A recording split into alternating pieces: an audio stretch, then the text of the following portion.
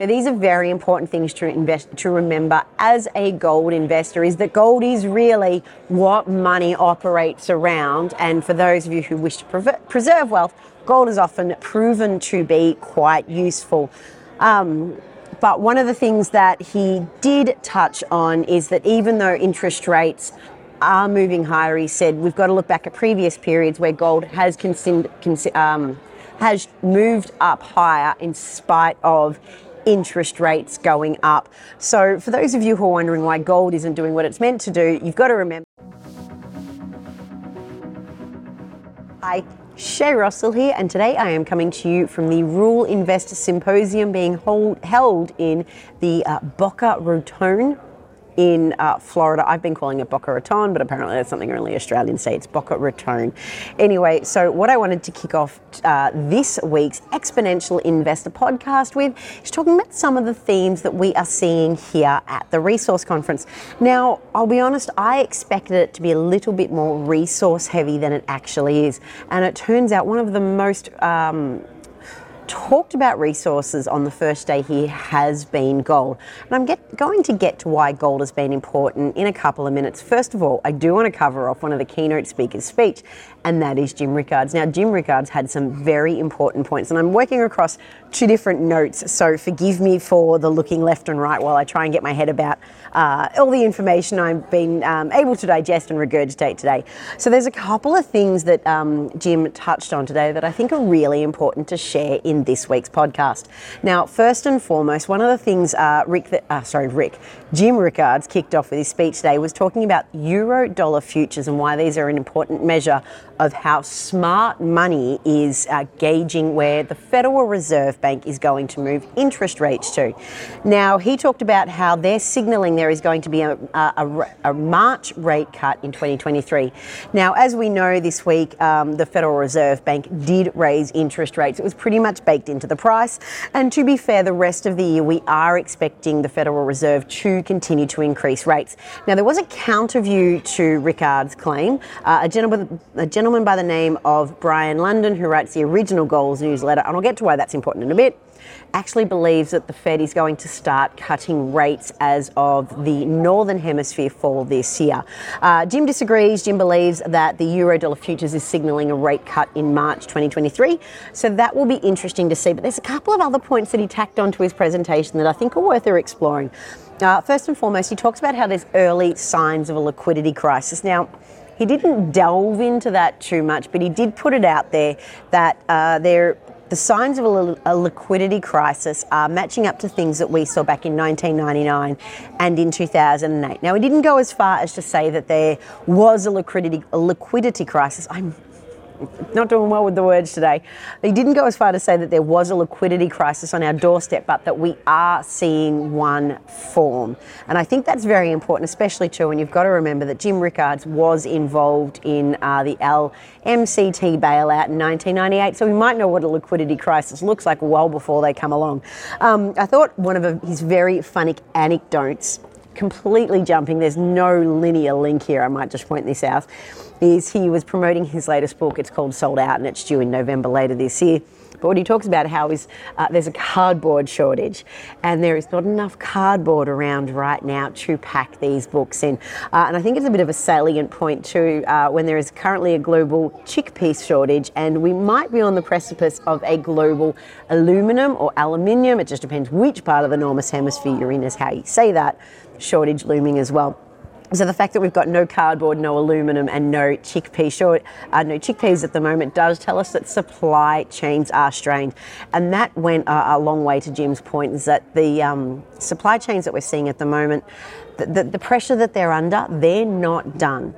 So, we've got to remember that, and I've written about this before throughout various episodes of Exponential Investor, is that it has taken 50, 60, 70, 80 years, depending on what part of the supply chain you're in, for supply chains to develop. And because of the COVID pandemic and how we reacted, we've basically tried to undo that in a very short amount of time. To this point, I think it's very important that we sit on this one.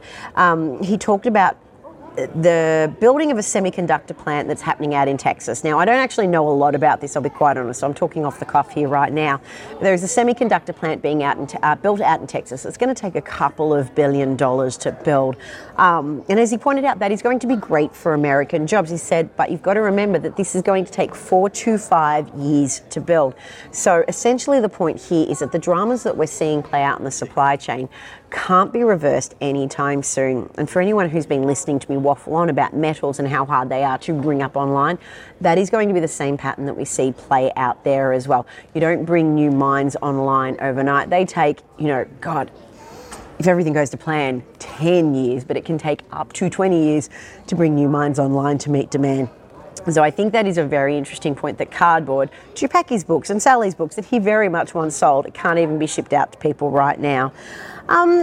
Something he touched on too that might be controversial but definitely worth sharing is that he believes that the war in the Ukraine will be resolved sooner rather than later, and that it is likely that Putin is going to end up with half, if not 2/3 of the Ukraine. Again, we don't have an answer to that right now, but I thought it was a controversial point and absolutely worth sharing. And a little bit on that is he talked about how he doesn't care that the sanctions are impacting ugly arts of Putin. In fact, he argues that Putin enjoys that the ugly arts are being impacted, because then Putin doesn't need to appeal to them and he can get back to his autocratic ways. Again, not much we can do with that information, but it's definitely worth tucking back into the tidbits of our brain, because you've got to remember this is not what Jim has just put forward is not a narrative that we are seeing play out in any of our forms of mainstream media. Again, jump around with me. There's a lot of jumping around with some of the notes that I've taken today. He touched on lightly about the demise of the US dollar. And it's not so much the demise of the US dollar that we're thinking that there is going to be a currency blow up and that nobody's going to need the US dollar and this is the death of the US dollar. He doesn't rule out the death of the US dollar. Rather, he talks about how there is a destruction for demand for the US dollar, but we're not seeing the erosion of the US dollar as a reserve currency. So these are two very important distinctions. And to his point, the BRICS economy. So the BRICS plus, let me go through my notes, I've got a lot of them. The BRICS plus Argentina, Turkey, and a couple of other countries. He suggests that there is some sort of cohesion or some sort of agreement where they're actively working towards a commodity-based currency where they don't need to settle in US dollars, but they can either settle in a currency that they've come up with that will derive their value of commodities, or that there is some sort of internal arrangement that they're working on. It's a very interesting point. There's not a lot of information we've got to go on right now, but it's definitely something worth thinking about, and I would not be surprised. I've theorised in the past of commodity-based currencies and countries being able to trade in those rather than the US dollar going forward. But, this is a long-term proposition that we're talking about. While we're on the subject of Jim and his theories, I do want to touch on something he said about Bitcoin. Now, I'm working across 2 different points of note, so just forgive me while I look here. So, look, Jim called Bitcoin a casino. I don't know a lot about Bitcoin. This is why we've got Sam Volkering. Sam knows a lot about Bitcoin. But one thing I did think was quite important that Jim said is that he thinks that we're reanalyzing what money actually means, and that we're using Bitcoin as that medium. So a classic example, or a quote that I've got here, is that we need to understand Bitcoin through the lens of communication theory. Bitcoin is not going to replace the dollar, but it may destroy the demand for the dollar because we've lost the cohesive thread of what money is. We don't know what money is anymore, but that it's a hallucinogenic. Again, I'll leave Sam up to point out where Bitcoin actually sits in the scheme of money. This is well beyond my remit. I'm far better at rocks, minerals, metals, and resources. This is not my thing. But I do think the fact that we can't ignore the prevalence and the dominance that Bitcoin has, and especially too, it's a very interesting point that it is destroying demand for money as we know, and that is what makes it important. Now, we are going to make a very nonsensical jump to the next panel of the day, and this was between Grant Williams, Rick Rule, and Jim Rickards. Honestly, 3 of my favourite men in the world. Grant Williams remembers my name and he gave me a kiss on the cheek. Very happy that he does. But we are going to, I want to touch on a couple of things the guys talk about. And again, I'm just going to jump to my notes over here. I think it's coffee time, so there's going to be a lot of noise in the background, guys. Forgive me. So the big topic of the panel today was super bubble. Now, according to Jeremy Grantham, as we know, a bit of a legend of an investor himself, he defined them as a 2 sigma variation equals a bubble and a 3 sigma variation is a super bubble. Now, in an actual newsletter, I'll explain what that means. But essentially, the whole idea is that a triple bubble or a super bubble is basically stocks, real estates and commodities that are all coming down together, which is what we are seeing at the moment. Now, Grant Williams had a couple of interesting points that I really wanted to take you through. And my quote here is, mood affects media and media affects psychology. And then he used Canada and the Australian housing markets as great examples of this. So he talks about how the narrative around housing in both Australia and Canada has changed. Rates are going up, but people are starting to change their mindsets. And his argument was that this is putting forward a change in sentiment. So it's not so much that interest rate rises are actually changing the economy or making any real difference in the economy, but rather that people's attitude towards those rate increases are what is going to change sentiment. And that is why we're going to see bigger price falls in both these housing markets.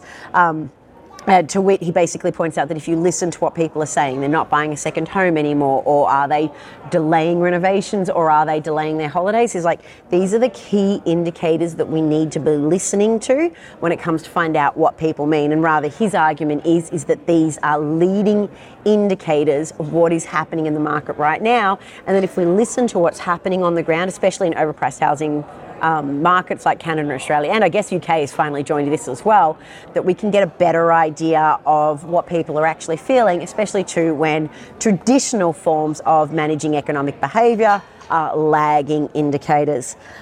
Now, that leads me to, in a very lumpy way, I absolutely admit that this is a lumpy podcast today, but there has been a lot of information given out to it today, is what is the big topic of conversation?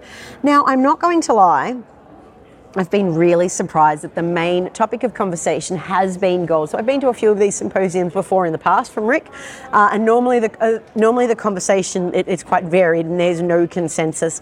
But I've sat through 6 or 7 presentations now, and every single common theme of those have been gold. Why isn't gold performing the way we expect it to? And when is it finally going to react to these inflationary figures that we're seeing? So I think it's quite interesting that a lot of the presenters are coming back to this. Now, a couple of them have been miners, a couple of them have been gold newsletter writers. So there's not one. The reason why I bring that up is that there's not one person talking their book. Everybody's got a varied interest in why gold should or shouldn't be moving. I'll just scroll down to some of my notes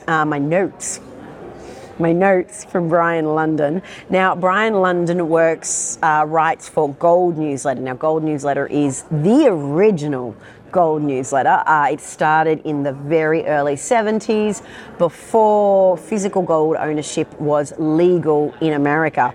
And it was absolutely the original creator of it, and I wish I could remember his name, was at the forefront of pushing for individual gold ownership in the 1970s, and that's why Gold Newsletter is called what it is, because it pushed for that, the ability to own physical gold, and it carries on its name to this day. So obviously with Gold Newsletter, they're pretty passionate about owning physical gold. But Brian did have a couple of points. Now, as you might recall, at the start of this podcast, I said Brian was the one who thinks that the Federal Reserve Bank is going to be lowering rates come fall. Jim thinks they're going to be lowering rates come March next year. So some of Brian's key arguments was not only that easy money builds bubbles, but that easy money is what the market has become accustomed to, and that there is no way that we are suddenly able to undo this. In fact, he had a really good quote here that I really want to share.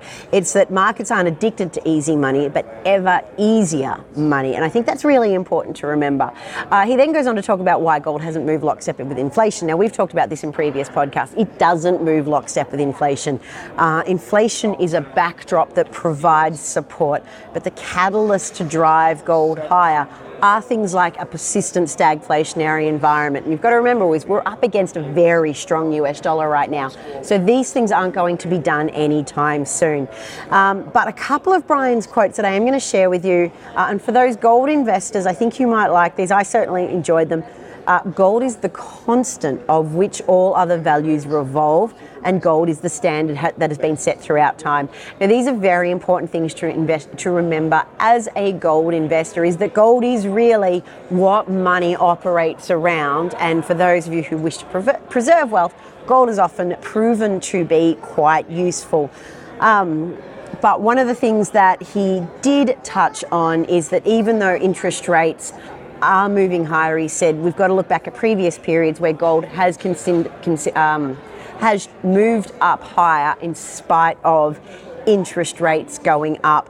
So for those of you who are wondering why gold isn't doing what it's meant to do, you've got to remember is that we're in an environment that provides support to the gold price, but the gold is up against an incredibly strong US dollar right now, and that dollar is being bolstered by a Federal Reserve Bank continually raising rates and showing no signs of stopping, regardless of what we're hypothesizing today, but also to other major currencies like the Japanese yen and the euro are persistently weak. And the reason why they are weak is because their central banks aren't driving rates higher, which is spooking the economy and causing sort of a flood of money to rush into a safe haven asset or a perceived safe haven asset like the US dollar, which is why that is putting pressure on gold.